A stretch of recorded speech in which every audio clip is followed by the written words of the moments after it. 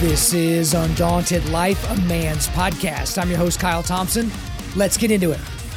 Welcome back to the Forging Table. The mission of Undaunted Life is equipping men to push back darkness with content that forges spiritual, mental, and physical resilience. At the Forging Table, you'll see a group of regular guys forging spiritual resilience by digging into God's Word, and we're welcoming all of you to come along on that journey with us. That's Dagan, that's Eric, that's Matt, and a little bit of, house cleaning or something from the last episode. You might have wondered, why did Matt walk in 45 minutes late to something he knew was on the calendar? Well, I will just tell you, the reason why he showed up late was not because he's a weird person or he's a bad person or he's a bad adult.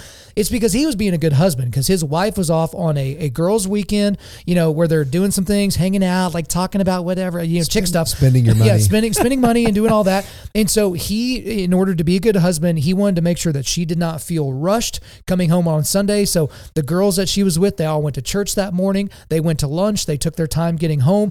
Once they got home, once she got home, he made sure the kids were all settled and good to go and squared away. So I forgot to mention that last time. So can we just give Matt a round of applause for being the best husband out of all of us? God, you're such a big deal, Matt. Gosh, I just feel so... Oh, man, I appreciate that. Yeah, I feel so weak in your presence. But here's what we're going to do, guys. We're digging into Psalm 34 today, and I just got to tell you right from the jump, that is my favorite psalm. When I think about the Psalms, that is the one that jumps out to me.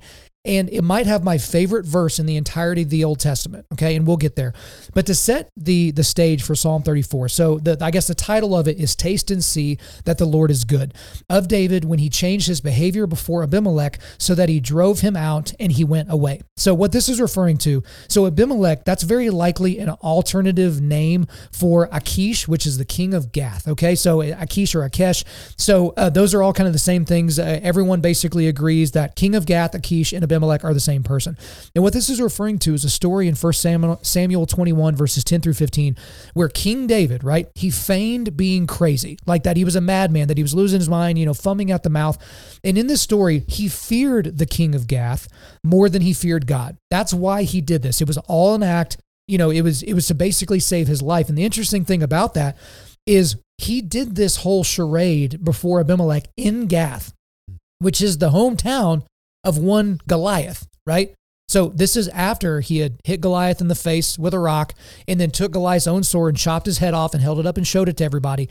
This is in Goliath's hometown, right? So imagine killing the everyone's favorite son of a particular hometown, and now you're in that hometown. Okay, so I'm not saying, obviously I'm not co-signing what he did before the king and basically lying via fiat, but this was a very important thing, and this kind of gives you an interest as to kind of why he did that. But at the time of the writing of the 34th Psalm, David is living in a cave. He's hiding. He's being chased. His men are with him, so we think there's about 400 of his own soldiers that are there with him, so he's not alone. But gosh, this psalm is just dripping with fear. And just you can feel the situation that he's in. But at the same time, the theme of Psalm 34 is thanksgiving for God's protection for those who trust him. And really the foundation of the psalm is that. But again, we know this in light of what he did before Abimelech. Again, thanksgiving for God's protection for those who trust him. He didn't trust him, which leads us to where we get this psalm here. So I just want to read the first 3 verses, and then we'll kind of go out from there. I will bless the Lord at all times. His praise shall continually be in my mouth. My soul makes its boast in the Lord. Let the humble hear and be glad. Oh, magnify the Lord with me, and let us exalt his name together. So a few things, there's so much there in those first 3 verses, but the very first thing is he's pre-deciding that he will bless the Lord. I'm a big fan of pre-decision. Like, you don't decide in the moment whether or not you're going to throw your hand in your pants and look at porn. Like, you pre-decide that you're not a person that does that. So he pre-decides that he's going to bless the Lord. But then also in verse 2, he's boasting in the Lord and not anything that he's doing, right? So, he's going to boast in the Lord. So that's a big thing for a lot of guys. And then in the third thing, worship is contagious. So, oh, magnify the Lord with me. Again, in a cave with 400 of his other guys that would give up their life to save his life. So again, I feel like I've taken too much time because I'm so giddy and excited to talk about the 34th Psalm, but anything in terms of foundational work on the 34th Psalm that y'all would want to add, or hopping into the first 3 verses, ready, set, go. Yeah, I was just gonna say, David really didn't have much to boast about. I mean, he was acting like a madman, like a crazy guy. So there's that. And I was just thinking, like, when we were going through this just several weeks ago in our Sunday school class, we were talking about the word Ebenezer. And it looks to me like, so just so you know what Ebenezer is, it's 1 Samuel 7 is when it kind of comes up. And what it is it's taking something to kind of help remind you of something that God has done. So it may be a rock or whatever, build an altar. It's something that then anytime you see it or walk by it or whatever, you can be, your children are like, well, what is that? You have something you can tell them. So it's a reminder of what God has done. So one of the things that David's doing is he is being reminded of what God did for him. And of course, then saying, I have nothing to boast about except my Lord. Yeah, I think of Paul and Silas like in prison. And they're in prison and they've probably been beaten, right? Paul's a citizen and he's in a Roman prison and not in a great spot. They probably aren't real comfortable, but they have to go from that place of discomfort and I'm beaten and I'm not in a place where I feel like I want to worship. So they sing, right? And it kind of transitions them into this place where they can kind of restore and get focused back on God's goodness for them. And I see the first couple verses of this, maybe even David doing the same kind of a thing, right? Like he's almost convincing himself, I will bless the Lord at all times. His praise shall continually be in my mouth. My soul makes its boast in the Lord. It's almost like where you are like having to build yourself up and build your spirit up to a place where you're ready to actually make those things true. Well, and he's with his buddies too, the guys that are fighting for him. He said, let the humble hear of it and be glad. So all those guys are kind of in humble circumstances, not in their homes. They're not sitting by their fire. They're hanging out in probably a dark, damp cave. Yeah. I think one of the things that's cool about the Davidic Psalms, I don't know if you guys talked about this last time, but like he's this messianic figure, right? And he's the king of Israel. And it's these Psalms are like they're his experience, but they're also an invitation to all of Israel on how to worship God. And so as the king of Israel goes, so does God's people. And it's so interesting that it's magnify the Lord with me. Like, let us exalt his name.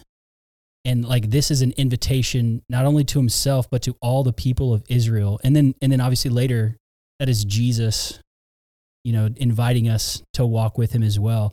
And so like the Psalms that David writes, they're just so fun to sit in and think of, not all of them, because, he's going through some really rough times, but it's really cool to think about all the things that he went through and the Lord was still there, even though he did told the king he was crazy. Like, that's dumb. Well, and saying the Lord will still be there again, obviously, even at this time, they didn't have the language for the Trinity, God the Father, the Son, the Holy Spirit. Again, the prophecies were pointing towards a Savior, but they didn't know how he would come. They thought he was going to be a conquering hero.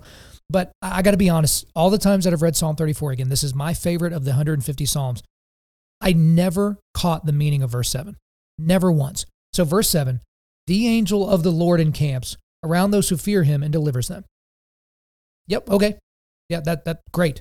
And then I went to commentaries from people that apparently can read, and those people were basically like, what most of these people said, again, this is not, universal agreement in the theology world, but that was pointing to the presence of the pre-incarnate Jesus, that this is an Old Testament appearance of the pre-incarnate Jesus. Because I'd heard before that, okay, pre-incarnate Jesus was at like Sodom and Gomorrah, and, there's other places in the Old Testament that people have said, but I was like, wait a minute, like, Jesus is there. Like the Godhead, I guess you could say, all of it is there in this moment with David. Again, Jesus comes from his line.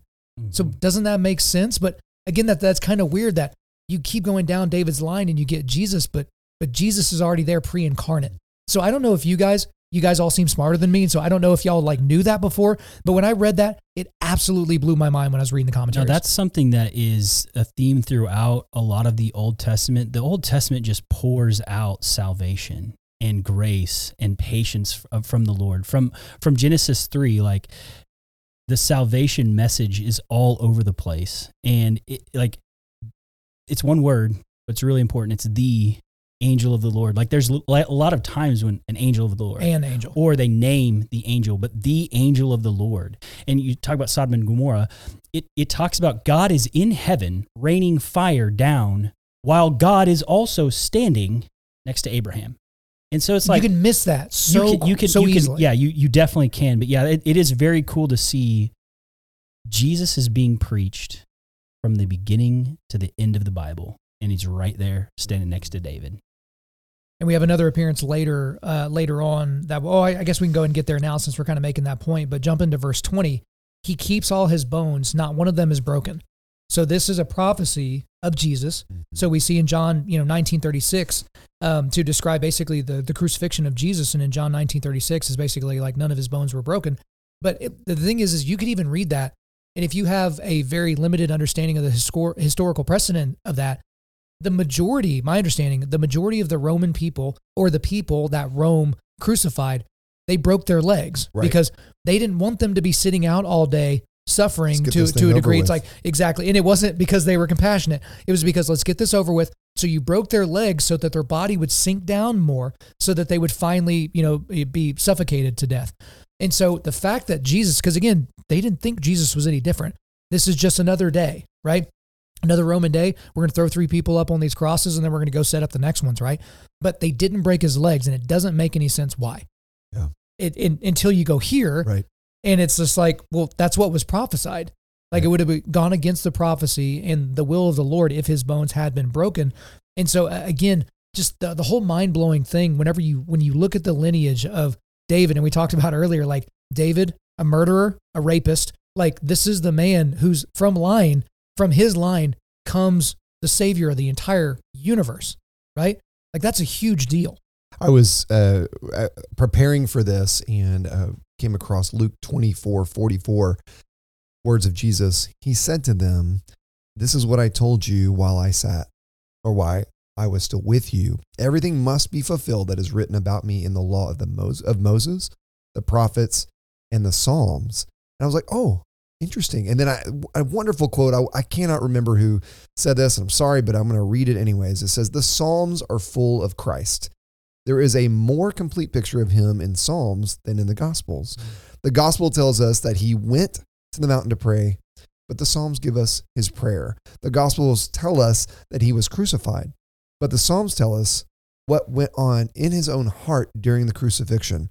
The Gospel tells us he went back to heaven, but the Psalms begin where the Gospels leave off and show us Christ seated in heaven." I just think that's beautiful. That's amazing. And the Psalms of David they're obviously just full of the picture of Christ and what Christ has done for us and what Christ will do for his people, and the prophetic language that's used. And I agree. That's just such a powerful visual. Well, isn't it part of the problem? Because again, I didn't grow up in church. And so like my boys are going to grow up with a wildly better understanding of just the Old Testament stories. Because I didn't know who Jonah and the whale was. Like I knew about, Noah's Ark because that's kind of a culturally significant thing. I didn't know about any of these other Old Testament stories and all these different things. But that's where I think you get a problem where you have these pastors like an Andy Stanley who thinks we should unhitch the Old Testament from the New Testament. When you have these movements of Gnosticism or any things where it's like, okay, or Marcionism where it's like the Old Testament, that's not really applicable. There's a new order. There's a new covenant. We don't really need to look at that. But look at what you just said. Eric, what you're talking about when it comes to, you're seeing Jesus in the Gospels pointing back to Jesus in the Psalms. That was, hundreds and hundreds of years before what we're saying. And it goes right to what you're saying, Matt. Go ahead. Oh, Jesus is everywhere. Like Jesus is the ark. This book is about him. Jesus, right? All of it. Like Jesus is the ark. Jesus saves his people. How many doors were on the ark? Only one. Jesus says, "I am the door." There's only one door. And it's like when you understand that, like you start to see where Jesus is literally everywhere. And if you understand that he's the ark, he's the way to salvation, like it changes how you look at the Bible. And so that's just really cool to think about.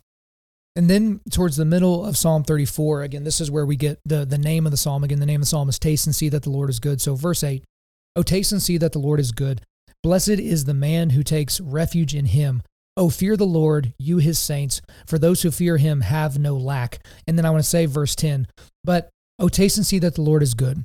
Again, going back to the point we were just talking about, if you go to 1 Peter 2:3, you get direct reference in 1 Peter 2:3, and now that you have tasted that the Lord is good.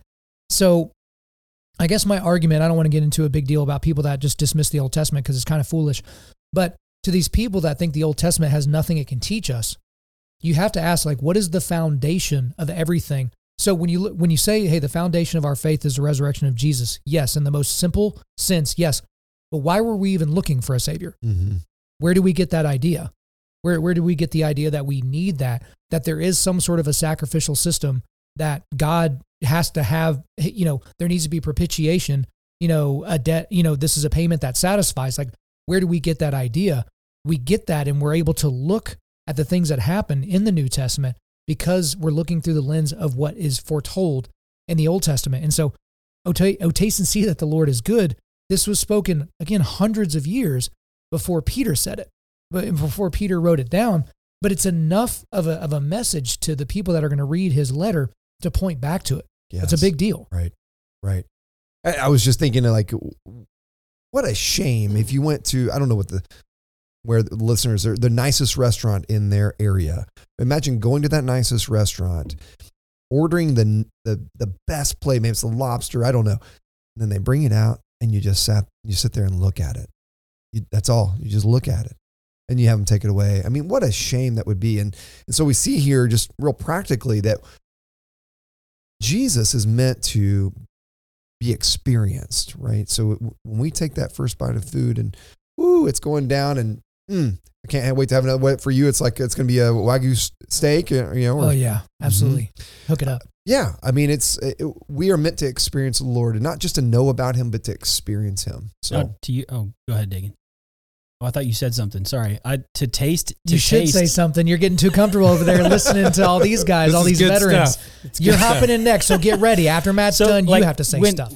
Like, verse 8 is my favorite verse of this psalm. Oh, taste and see that the Lord is good. It's talking about affectionately and thoroughly considering.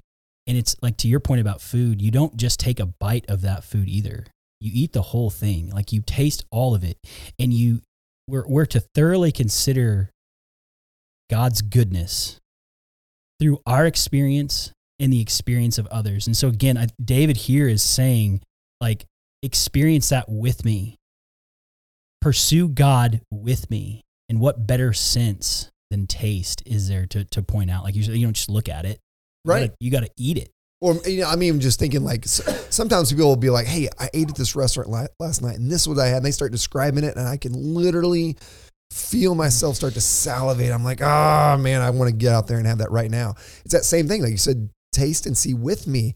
So, I want to go try that restaurant out. You know what I mean? Well, and I feel like, we have lots of different types or Christians at different depths, right? We have Christians that, hey, they will go to the restaurant, but they're not going to order anything. But like, hey, this is what it means for me to be a Christian, is I am in the presence of this amazing meal. And then there are Christians that go a step further than that, and they sit down and they order the food, right? And then a step beyond that is, hey, I'm not going to take a bite, but I'm going to plant my face an inch from this steak, and I'm just going to smell it, right? And then there's the taste and don't swallow, right? Like, I'm going to put it in my mouth, and I'm going to taste it, and it's like all of these different levels of enjoyment. But really, at the end of it, like, that food is meant to nourish your body. Like, the experience can be wonderful, but it has to go through all of those things to ultimately give you nourishment. And it's like, hey, don't go to church on Sunday and then have God have the God's word not be an active part of your week in your home, right? Like, that's just showing up at the restaurant and spending the rest of the time. That's actually it just tripped something in my brain. That's a really, really good point. There's a difference between consuming the word and letting the word nourish you. Right. And so, because I remember the first time someone said something like this, it was Matt Chandler. He did a sermon series and he goes, hey, do you guys realize how much of a blessing taste buds are? I was like, where's he going with this? He's like, when you take that bite of medium rare filet, like, it tastes like something, and that brings you pleasure and happiness. Like, God didn't have to do that. Nope. Right. And even if you're like, a humanist and you think we're all just highly evolved chimps that, used to be fish and then used to be stardust or whatever, like taste doesn't have to do anything for you, because you should just know instinctively, I'm an animal that needs nourishment, and this is where I'm going to get the nourishment from this plant or from the liver of this animal or something like that.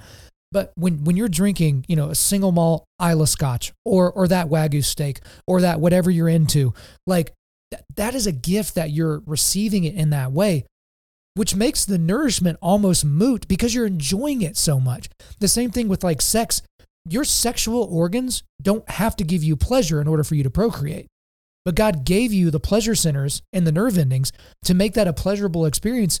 Not so that, again, if you're a Darwinian, to where it's like, well, you want to keep coming back to do that so you can propagate the species. It's like, no, so that you will enjoy, taste and see that the Lord is good. So I think that's a really good thing, because as you're reading the Bible, and I've been very open about it on this podcast, I've gone years where I don't read the Bible at all, right? Oh, I'm doing other stuff, or I'm busy, or any of those types of things. So it's one thing just to get to the table to read it. But then when you're reading just to eat versus reading to where it'll nourish you, like, dude, that's like being marinated in the scripture. You know what I mean? Like, it's a completely different ballgame. Like, we used to live in North Carolina. I remember my granddad and Meemaw wanted to come out and see us.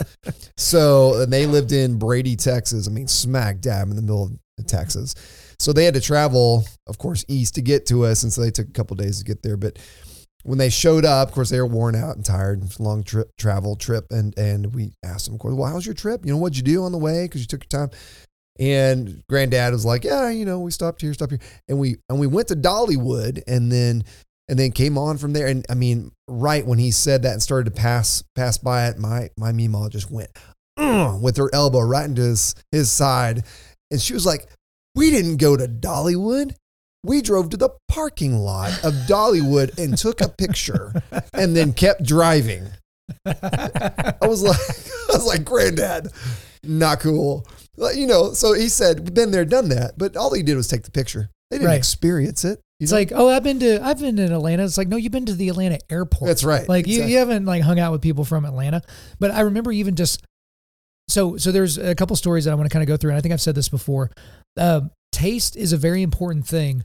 But when we take in too much artificial flavoring, it affects how we taste things.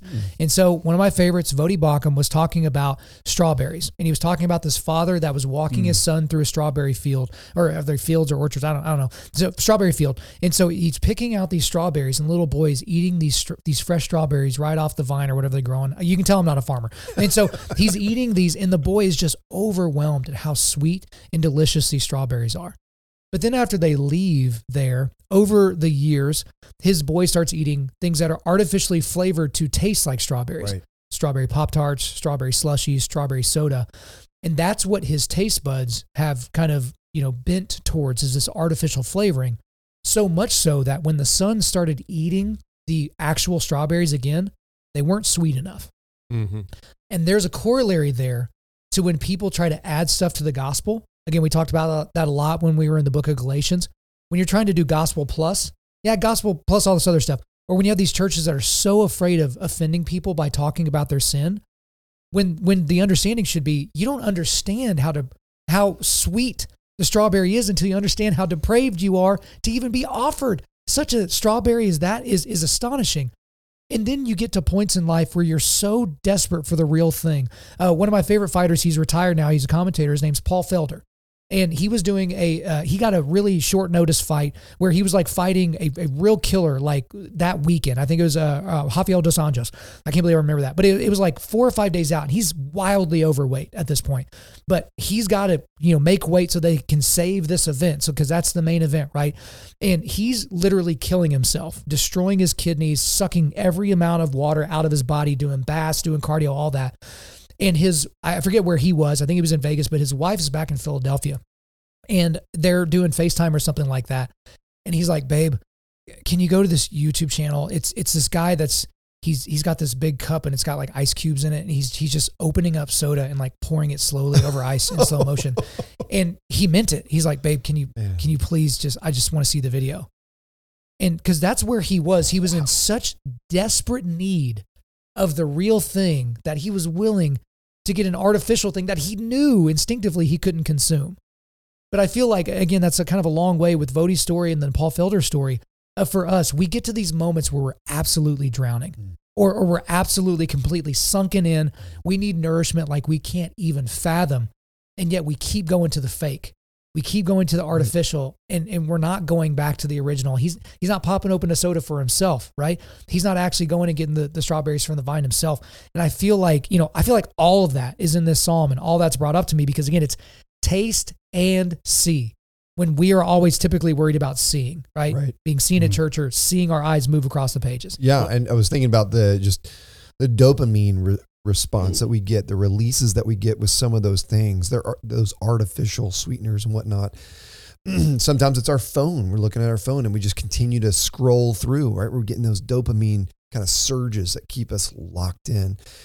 We know that the brain literally physically changes in those over time when we continually focus on things like social media, so that then the smaller things, the things that instead of getting the dopamine surges, the things that should give us dopamine drips are less restored. They don't feel like they're enough, just like you were saying earlier. And so part of just becoming restored and finding that restoration is sometimes it's getting rid of that artificial. At one, it's artificial. It doesn't fully satisfy, and two, there is something better, and it may come in the small rhythms of the day. It may not come in big, huge bursts, but it certainly is much more satisfying. And I think John Eldredge speaks to that. We just finished his study called Get Your Life Back. And that's a fantastic study on just being able to recognize how you can get into a rhythm and stay in union with God. Right. So this is a new guy question, because I'm relatively new. Are you sponsored by McDonald's in any way? No. Okay. You can say whatever you want to say about McDonald's. Good. So we don't do McDonald's. I just wanted to be able to. That's a great segue, and I have no idea where this is going. So I'm excited just like you guys. I didn't want to get a look across the table like, oh my gosh, he's bashing McDonald's. We don't do McDonald's, we do Chick-fil-A.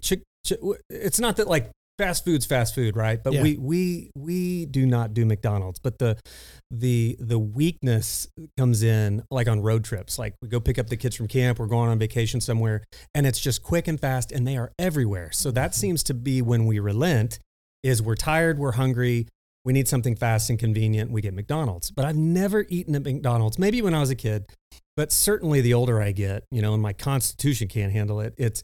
I don't go through those McDonald's drive-throughs and then eat everything and think, you know what? I'm glad I ate that. Yeah, it's a great decision. It's the difference between, there's a lot of calorie there, but there's no nourishment, right? Like I could eat a whole orange or a pinch of a donut, and they're both calorie dense, but one is nourishing, right? And to Eric's point, man, I think it's Jim Gaffigan that has a joke that just correlates everything to McDonald's. It's like everything's McDonald's. Oh, you play on apps all day? That's McDonald's. And it's like we are like McDonald'sing everything. And to your point, it's like we have lost like the satisfaction of the nourishment because it's not satisfying. It makes us full, but it also is regretful.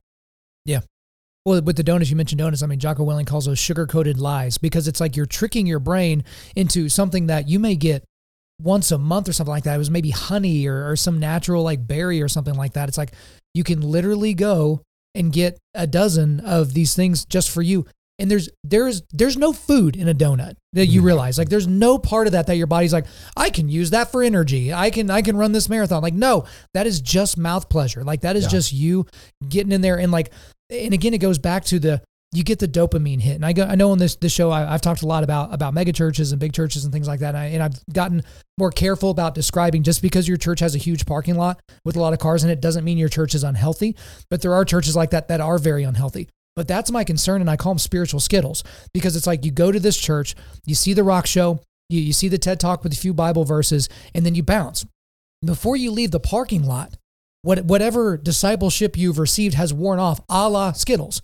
Like you eat those, they taste great. There is no value. Your body's just like, we got to deal with this again. And they, blow it out at some point. But it's like that is what we do all the time with our spiritual journey, because there's all these other things in our life that are more important. I've got my kids XYZ. I've got Matt, you want to hop in here? Because, I mean, you and I have talked about this a lot, so go ahead. Oh, I was just going to say, I think that before you said that is the danger of where we live and making it to where it's easily consumable. It's convenient, it's efficient. And Jesus talks about at the end of his Sermon on the Mount that there will be many people that say, Lord, Lord, we did all these things. And we're going through Matthew in my Sunday school. And he says, I will say to them, I never knew you.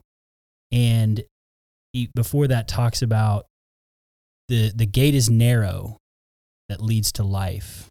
Wide is the gate that leads to destruction. And I think about the modern church in that sphere of, we have all these people who go in and they see this and they go, okay, Jesus, got it. I'm good. Or Bethel, we are raising people from the dead. Or we are healing. God doesn't want anybody to be sick. He wants healing for everybody. I think those are the people that he's talking about. And it's because we've said, I mean, like you're talking about Gospel Plus, or we're not getting the whole word, which is food, and we're taking little bits and pieces out of it, and we're having little samples. And when it talks about tasting and seeing that the Lord is good, it's not a sampling. It is all of it. All of this is spiritual food, and that is a danger of the modern church, and it really scares me. When it's almost like well, go ahead, Browning. Yeah, no, I was going to say, and part of it is just tasting and seeing that he's good also assumes that you are realizing you're not good. You know, yeah. I don't remember where it was in the Bible, but in the gospel, Jesus said, why do you call me good? There's only one that's good. You know, that same idea, you know, we need to understand that we are not good. We're not good enough. There's nothing we can do to be good enough. There's only one that's good, and that's the one that we should be partaking of. Right, and there's the attitude of self-sufficiency that runs through all that, which does segue us to, again, probably my favorite scripture in all of the Old Testament, and it's Psalm 34, verse 10. The young lions suffer want and hunger, but those who seek the Lord lack no good thing. So I've got, the first time, shout out to Joel, who designed our Undaunted Life logo and all that. He did that for free just to help us out way back in the day, back in like 2016. But whenever we did the lion head with Undaunted Life, that was the scripture. I put Psalm 34:10. Like I've got all the original artwork and all the original renderings. And the reason is because there's so much in this verse, because what is more powerful and self-sufficient than a young lion? So young, powerful lions at this time were roaming Palestine. Okay, so it is very likely that as he's writing this, hiding in a cave, there are lions around that they have to reckon with. And these young lions don't seem to want and hunger, right? Because they're young lions. They're growing, they're strong. There's nothing that can stop them from eating or anything in that area. But this is even saying the young lions suffer want and hunger, that even young, powerful creatures don't have it all. They can't fully satisfy themselves. They can't. But those who seek the Lord lack no good thing. Not, that they just don't lack, or right. They have most of the stuff that they want. Like when I tell people about my childhood, it's like, we didn't have all the money in the world, but I had everything I needed and almost everything I wanted, right? There were some gaps, some things that I would have wanted, but the young lions suffer want and hunger, but those who seek the Lord lack no good thing. So inherent there is lack, but not good things. And that's the difference. Yeah, I was just thinking like Romans 12:9 and 10 came up, and surprisingly I turned right to it. I have no idea how that happened. And he says, but he said to me, my grace is sufficient for you, for my power is made perfect in weakness. Therefore I will boast all the more gladly of my weakness, so that the power of Christ may rest upon me. Is that in Romans or in 2 Corinthians? That is 2 Corinthians. Okay. Yeah, so but I guess that's the thing for me, is because I'm so worried about the good things, but then when we make our own categories of what's good, then we're going to miss. We're absolutely going to miss because, again, the young lions suffer. Again, I keep repeating it because even the young lions, even the most powerful, most graceful, like most efficient killing animal possible, can't possibly satisfy itself. And that young lion will not always be young, right? And when you talk to these people that are advanced in age, and they look back on their old days, and they look back and they're so sad about their station in life because they're not that young lion anymore. And it's like they're not worried about oh, I should be worried about being a sage now and like passing on all my wisdom to the next generation. They're just lamenting that they're not the young lion anymore. Could it be that they've been focused on things that aren't good this entire time? I mean, I don't know about for you guys, because I don't know anybody else who that's their favorite like Old Testament verse, but man, that's been a banger for me for 5-6 years. Yeah, I was thinking of the quote. It says, live your life right the first time, and then when you're old, you'll get to enjoy it a second. I mean, that, kind of what you're talking about. We don't have to screw up half our life just so we can try to make up for it later on. I mean, you're right. When we become older, we may not be able to physically do what we could before, but we certainly have a lot more wisdom. And there's something very valuable in that for the younger generation. For sure. The thing that sticks out to me in this is no good thing. It doesn't say thing that I want. And like you were saying, like we don't get to define what is good. God is a good father, and he works all things to good for those who love him. But what's missing there is what I want. And so sometimes like the things that he gives us that are good, or the things that happen to us that are good, we might look at that and go, oh man, really? Man, I saw that exact same thing, but right before that, it's for those who seek the Lord. So that recalibrates what you consider good, right? The closer you get to the Lord, the more it changes what you see and perceive as good, and you're exactly right. It's not you get what you want, it's get what is good. And it is good because you are seeking the Lord and he's changed your mind about what you're after. Absolutely. And you were talking about the rich young ruler who says, I'm good. Or Jesus says, who are you to say that I'm good? Like his point there was, you are not sufficient in yourself, and you say you do all these things, and you follow the law, and you've done all the right things. What do you have to do left? Give up everything and follow me? And that guy was like, no, I don't think so. I don't think that I can do that. And so he traded what was good for something that he wanted, because he couldn't see money is not good. I mean, there's nothing wrong with money. Obviously, don't hear what I'm not saying, but like the point of Christ saying that to him was, give up what you want, or what is your God. God is money, and follow me. And that was good, but he didn't want that. So he wasn't seeking after the Lord, like Dagan was saying, and then he didn't receive what was good because he defined that in his own mind.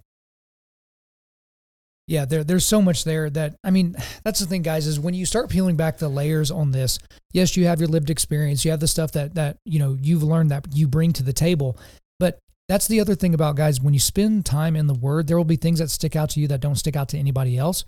But then that also leads to the fact that you need to be in community with other men having these discussions. Again, I've been blown away by the emails and messages we're getting about guys starting their own forging table, right? That's awesome. Their own thing where they're getting together. Maybe they're doing the same, Bible readings that we are. Maybe they're doing their own thing. But again, I think my way, right? That's why when I ask, when it's your first time on the table, how's your brain work? Because that's a filter through which everyone should be listening to your commentary. Right? Oh, well, he quickly came to this decision. Oh, well, he slowly came to this decision. Oh, this guy became a Christian as an adult. Like this is going to kind of tinge, he was 35 before he ever thought about things and the ethereal or the divine or something like that. But that's why when you can come to something like this, how many of you guys have read through Psalm 34 before and just passed right through verse 10? Because it's a good line, but is it fundamentally different than the previous one? Verse 9, oh, fear the Lord, you his saints, for those who fear him have no lack. But I think the important thing about this is going back to verse 9 a little bit. Those who fear him have no lack. We live in an era where we do not fear God at all. God is a genie.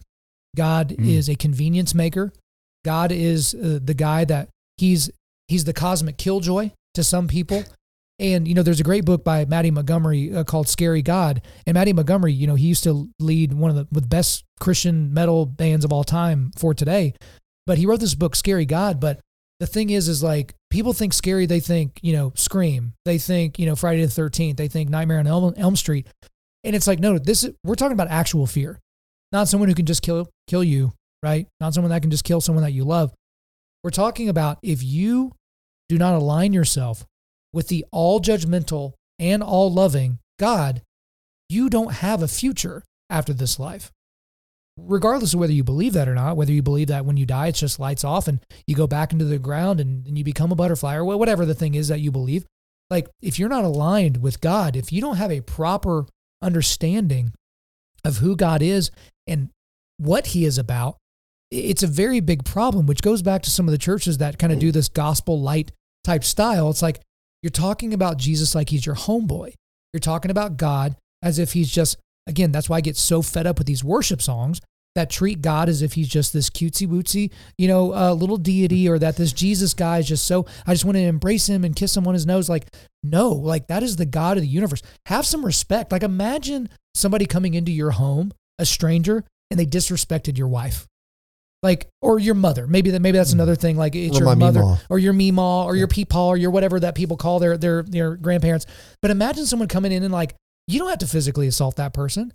You just say, hey, have some respect. I remember there was a crew that I was running with right out of college, and some of the kids were still in high school. And there was this one kid, he was kind of a knucklehead. We're all in the kitchen hanging out. His mom comes walking in. He calls his mom by her first name. And you could have heard a pin drop in the entire county. And there are three guys, or these three brothers that were all way bigger than me. And we all surround this kid. And we literally were just like, if we ever hear you talk to your mother that way again, all he did was call her by her first name, her Christian name. It's like, we're going to have massive problems. Don't you ever do that again. But Jesus is our homeboy.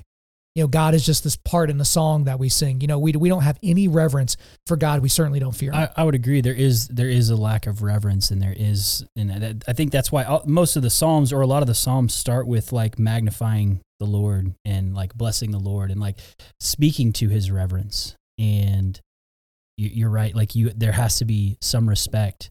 And this watered down gospel that you're talking about, like, that talks about, one of the things they do is they talk about God he's this like psychotic, angry God in the Old Testament. In the New Testament, he's this lovey-dovey teddy bear guy.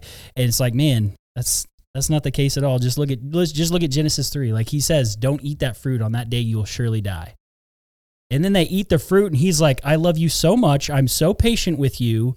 I have this whole plan of redemption that's going to carry out through you. I could just kill you, but I am merciful and full of grace and patient. And like, God is God, and he's the same all the way throughout. Well, isn't that like raising kids, right? It's like, hey, don't eat the fruit. Oh, okay, I guess we'll do it the hard way. It's like he knew that we're gonna do that. And I think we had a previous house, and my little girl, she was probably 2, kind of walking up to turn the light switch on. And it was one of those, like, it was a different light switch. It's like didn't come with the house or something. And, it was like a cartoon character. And as she walked up to it, she went and touched it. And it and it was my fault. I guess I had screwed it in too tight, and it kind of cracked it a little bit. And as soon as she touched it, the little protective plate fell off the light switch. And so she kind of looked at it, and I was like, oh, that's okay. And then she started to reach up for that light switch. And all of a sudden it's like, she thought I would have lost my mind. Yeah. Like, run to her, grab her arm, and move her, right? Because I have a fear of the power of the electricity, right? Like, we have all of these wires and cables and stuff running through our home, and our kids are running around, and it's all safe because we respect it, and we actually put it inside the walls where we don't have to touch it, right? But it's like, that's the same with God. It's like, He is a powerful, the most powerful, and you have to respect it. And it is that fear of what he is and who he is that, is that plate between us and literally life and death. Yeah, he does want a relationship with us, but like even the Bible, it talks about, his relationship with us is him coming down. And he is the God of the universe. And the one time the human race was like, I'm going to go up to God, he was like, all right, cool. Y'all are scattered. Y'all are going to speak different languages because I don't want you so prideful. But it is God coming down to relate with us and not the other way around. And I think, yes, God wants a relationship with us, but it's on his terms, and it's not us and anything that we do and us going towards the heavens. It is him coming down and revealing himself to us through his word and through his son. And so reverence should always be on our minds. Well, and he's still just. That's the other thing is like we get to these moments where it's like, oh, God's being mean. It's like, no, he's being just. It's like that you're not supposed to like that. But what were you going to say, Eric? No, just real quick. Yeah, I was just going to say, the fear of the Lord should be the catalyst to removing fear of man. When we learn to place our fear in the right spot, then we shouldn't have to fear anyone else, because we understand, just as you guys have all said, that God can literally do anything he wants. That means he can protect you. That means he can take out your enemies. That means anything. And then couple that with his love for you. And it's an easy home run. Yeah. If you go make friends with the biggest bully at school, you're not scared of bully number 2, bully number 3. You're right. It's just like, hey, I'm rolling with like the biggest, baddest dude here. It's still healthy to be fearful of him and what he can do to you. But like that's exactly right. Like, hey, you don't know the power of the person that I'm afraid of. Like, you guys are nothing to me. What is it when C.S. Lewis in Chronicles of Narnia, when I forget which book it is, but it's like, they're talking about Aslan, the lion, who is the God figure in that story. And it's like, oh, is he, well, I forget, I'm messing it up. I think it's the magician's nephew. I think it's the magician's nephew when they first, is he good or is he dangerous? And I think is what he says. Yes, but he's good. Right. And so that's the difference. And that's, something we talked about when, what does the word meek mean? It doesn't mean that you're completely safe, otherwise known as harmless, otherwise known as worthless. It's no, you know how to be violent. You know how to be the lion, but no one gets to see that unless it's necessary. And so I don't know this because I'm the only one at the table without a daughter, but that's one thing when I hear pastors like Mark Driscoll or anybody else talk about this, to where it's like, your sons will see the lion in you more because they've got the lion in them a little bit. Your daughters should only see the lion when you're protecting them. And that's kind of that difference, is like, you don't show the lion to your daughter. Like, that is not the proper right ordering. Like, she should see the lamb at all times, but she should know that the lion is present. That if something were to go down, my Father will intercede for me to protect me. And I think that's a really, really big deal. But it also goes back, because again, we have to remember, what is the scaffolding underneath which this psalm hangs? And it's, he's before the king of Gath. He's pretending to be mad and pretending to be crazy. And what he does is very deceitful. And I'm somebody that I cannot stand deceit.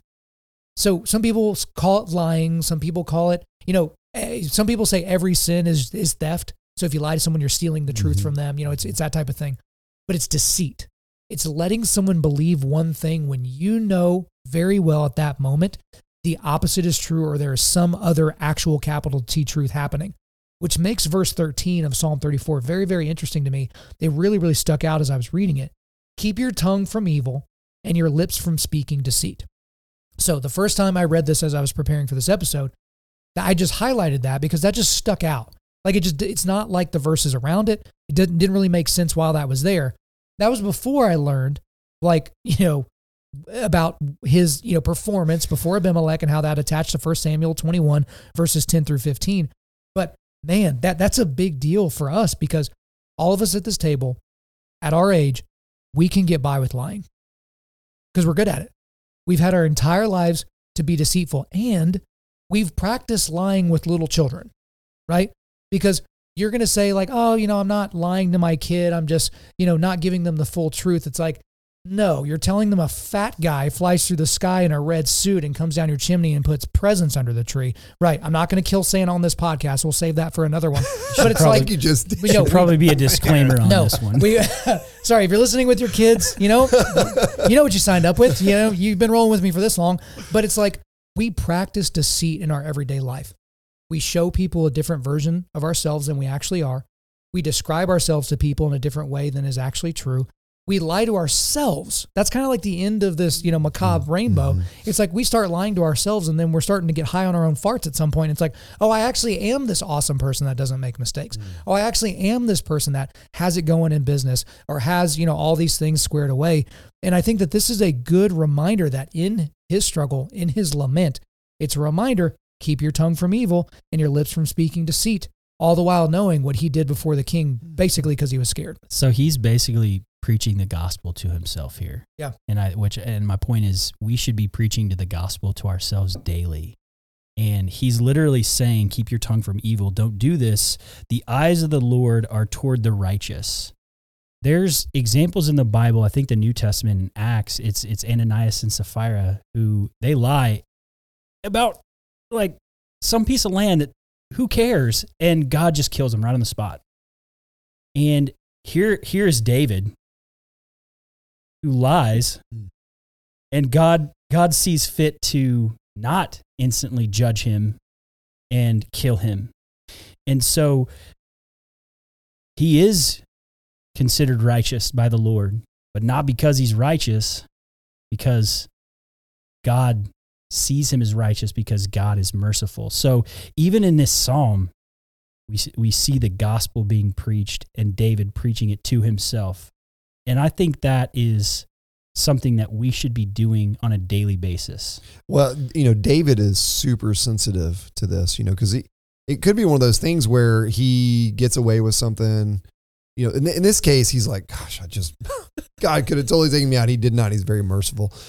But he could have gotten away with it, and then the next time been like, well, I got away with it last time. I guess I'll do it again, And I think that's just human nature, right? We will test the waters. If we get away with it and nothing bad happens, we'll be like, yeah, maybe I could do it again, and we maybe take a little bit further. But David is clear here. He's very sensitive to the fact that he knows that he did something wrong. He's preaching the gospel to himself. He's singing this song to his men, helping them also to understand that was not right. He's repenting. Yes, don't do this.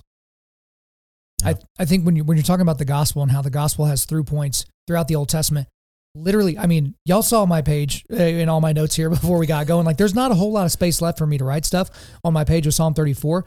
But as y'all were talking probably about 30 minutes ago, I read Psalm 34, verse 22, the very last verse of this psalm. The Lord redeems the life of his servants. None of those who take refuge in him will be condemned. That's the gospel. Mm-hmm. Yep. But reminds me of Romans 8:1. Yeah. Right. So, but again, like, it's easy to see the gospel in the New Testament because, the people that were writing that saw a risen Jesus or were interviewing people that saw a risen Jesus. Again, there's no reason why Christianity should have survived the first century in Rome. There's no reason for it, right? So historically, you may not believe in Jesus as a risen Savior, but you have to say that that's pretty odd that something like that happened. But again, the Lord redeems the life of his servants. None of those who take refuge in him will be condemned. And again, we know the story, but we take refuge in a lot of other stuff.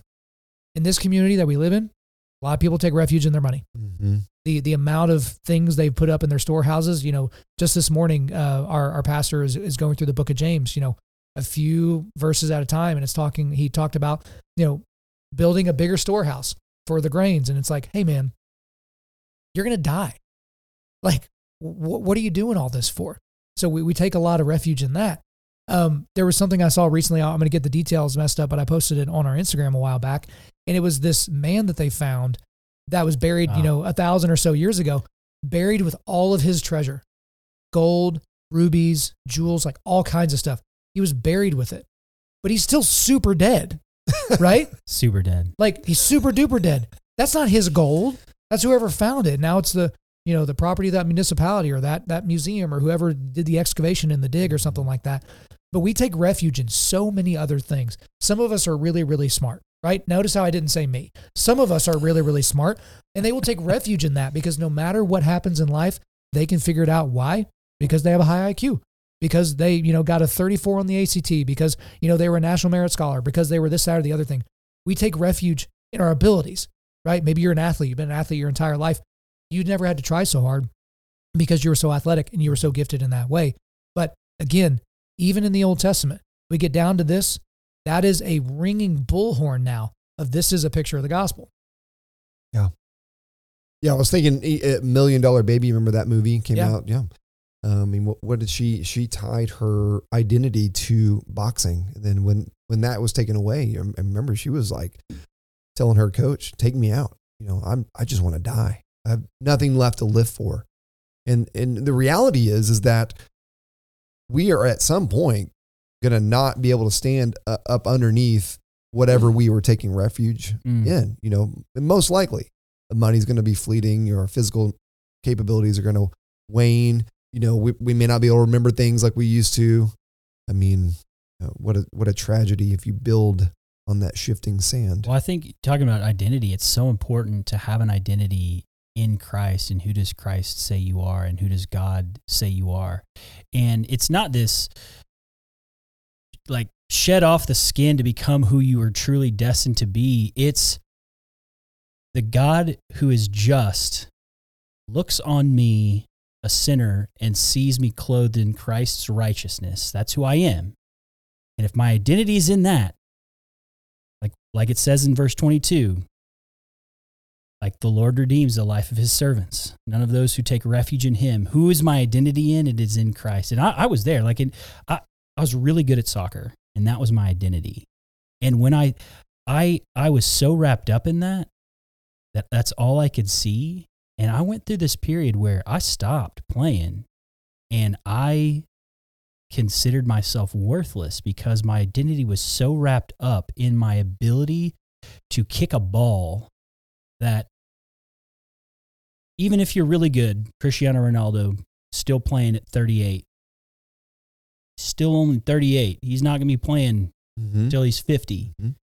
And if that's where your identity is, man, that's a sad way to live. I mean, think about the Olympians. You know, some of these guys are peaking at 18, 16, 22. Now what? Yeah. They've literally won gold how many times? And now what? Well, go ahead. Well, I was going to say, like, Eric Liddell, like one of my favorite stories is Eric Liddell. I mean, an amazing runner. Weird looking running gait. Like no one would say, try to run like him, but he was really good at running. But his identity was so grounded in Christ. He was to be a missionary. And there's a story where his sister gets mad at him. Hey, you're supposed to go overseas and be a missionary. And he says, I will get to that because that is where my identity is. But when I run, I feel God's pleasure. And there's this like dichotomy of, yes, I was made to run, but that's not where my identity is. How cool is it that he knew that from a very early age and was able to still have that thought, like, I'm an Olympic athlete. Right. But that's not my identity. Well, and our identity is tied to where we take refuge, right? Right. It's exactly because right. I'm reminded of the story of Deion Sanders. This was after when it was one of the Cowboys Super Bowls that they won or something like that. So it was the pinnacle, right? I maybe with the 49ers. Doesn't matter. So Deion Sanders' team just won the Super Bowl. He gets back to the hotel and he realizes this is the peak of my athletic life.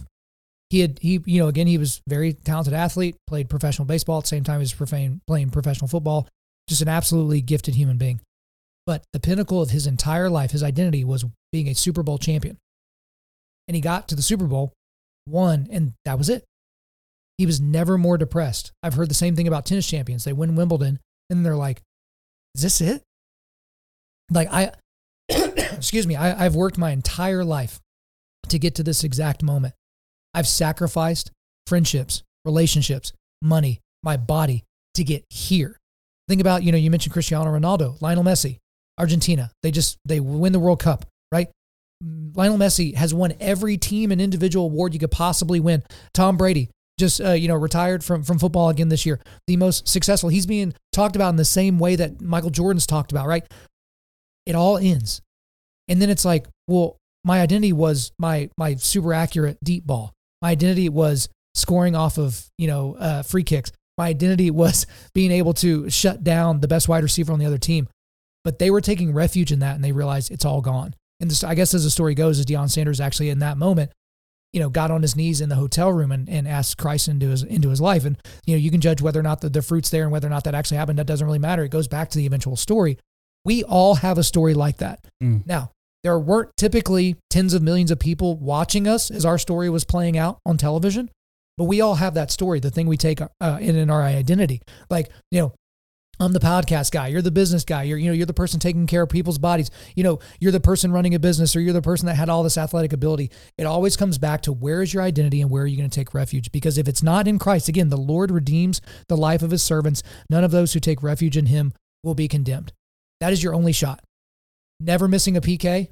That's not it, right? Like that's a penalty kick. It's a penalty kick for all you Americans out there that actually like real sports. Sorry, Matt, but like that's not it. Your ability to hit all your quarterly earnings goals, your ability to never miss a sales quota, none of that.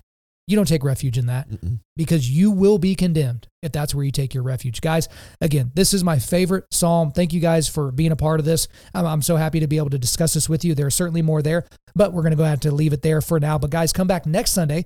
We're going to be digging into Dagan's favorite psalm, which is Psalm 40. So guys, make sure you read Psalm 40 so that you can be prepared for next week. And before we let you go, we are going to do a quick resilience boost. At Undaunted Life, our mission is equipping men to push back darkness with content that forges spiritual, mental, and physical resilience. So the only link I've got for you is a link to our donation page, guys. That is how we're able to pull off things like the Forging Table. We have guys on a monthly basis giving us money that are supporting the content that we're creating here so that we can continue to get it to guys around the globe. Thank you guys for listening to this episode. Wherever you're listening to this, please subscribe, rate, and leave us a positive 5-star review. If you want me to come speak live at your event or on your podcast, just shoot me an email to info@undaunted.life. That's info@undaunted.life. Follow us on Instagram and like us on Facebook, and check out our website for everything else, including how to donate to keep more content like this coming your way. Just go to www.undaunted.life. And as always, we want to thank the band August Burns Red for allowing us to use their music for our content. The music on this podcast is our song Cutting the Tides, which is off their 10th anniversary re-recording of their album Leveler. The links are in the description. I'm your host, Kyle Thompson. Remember, keep pushing back darkness, keep forging spiritual, mental, and physical resilience, keep seeking the Lion of Judah.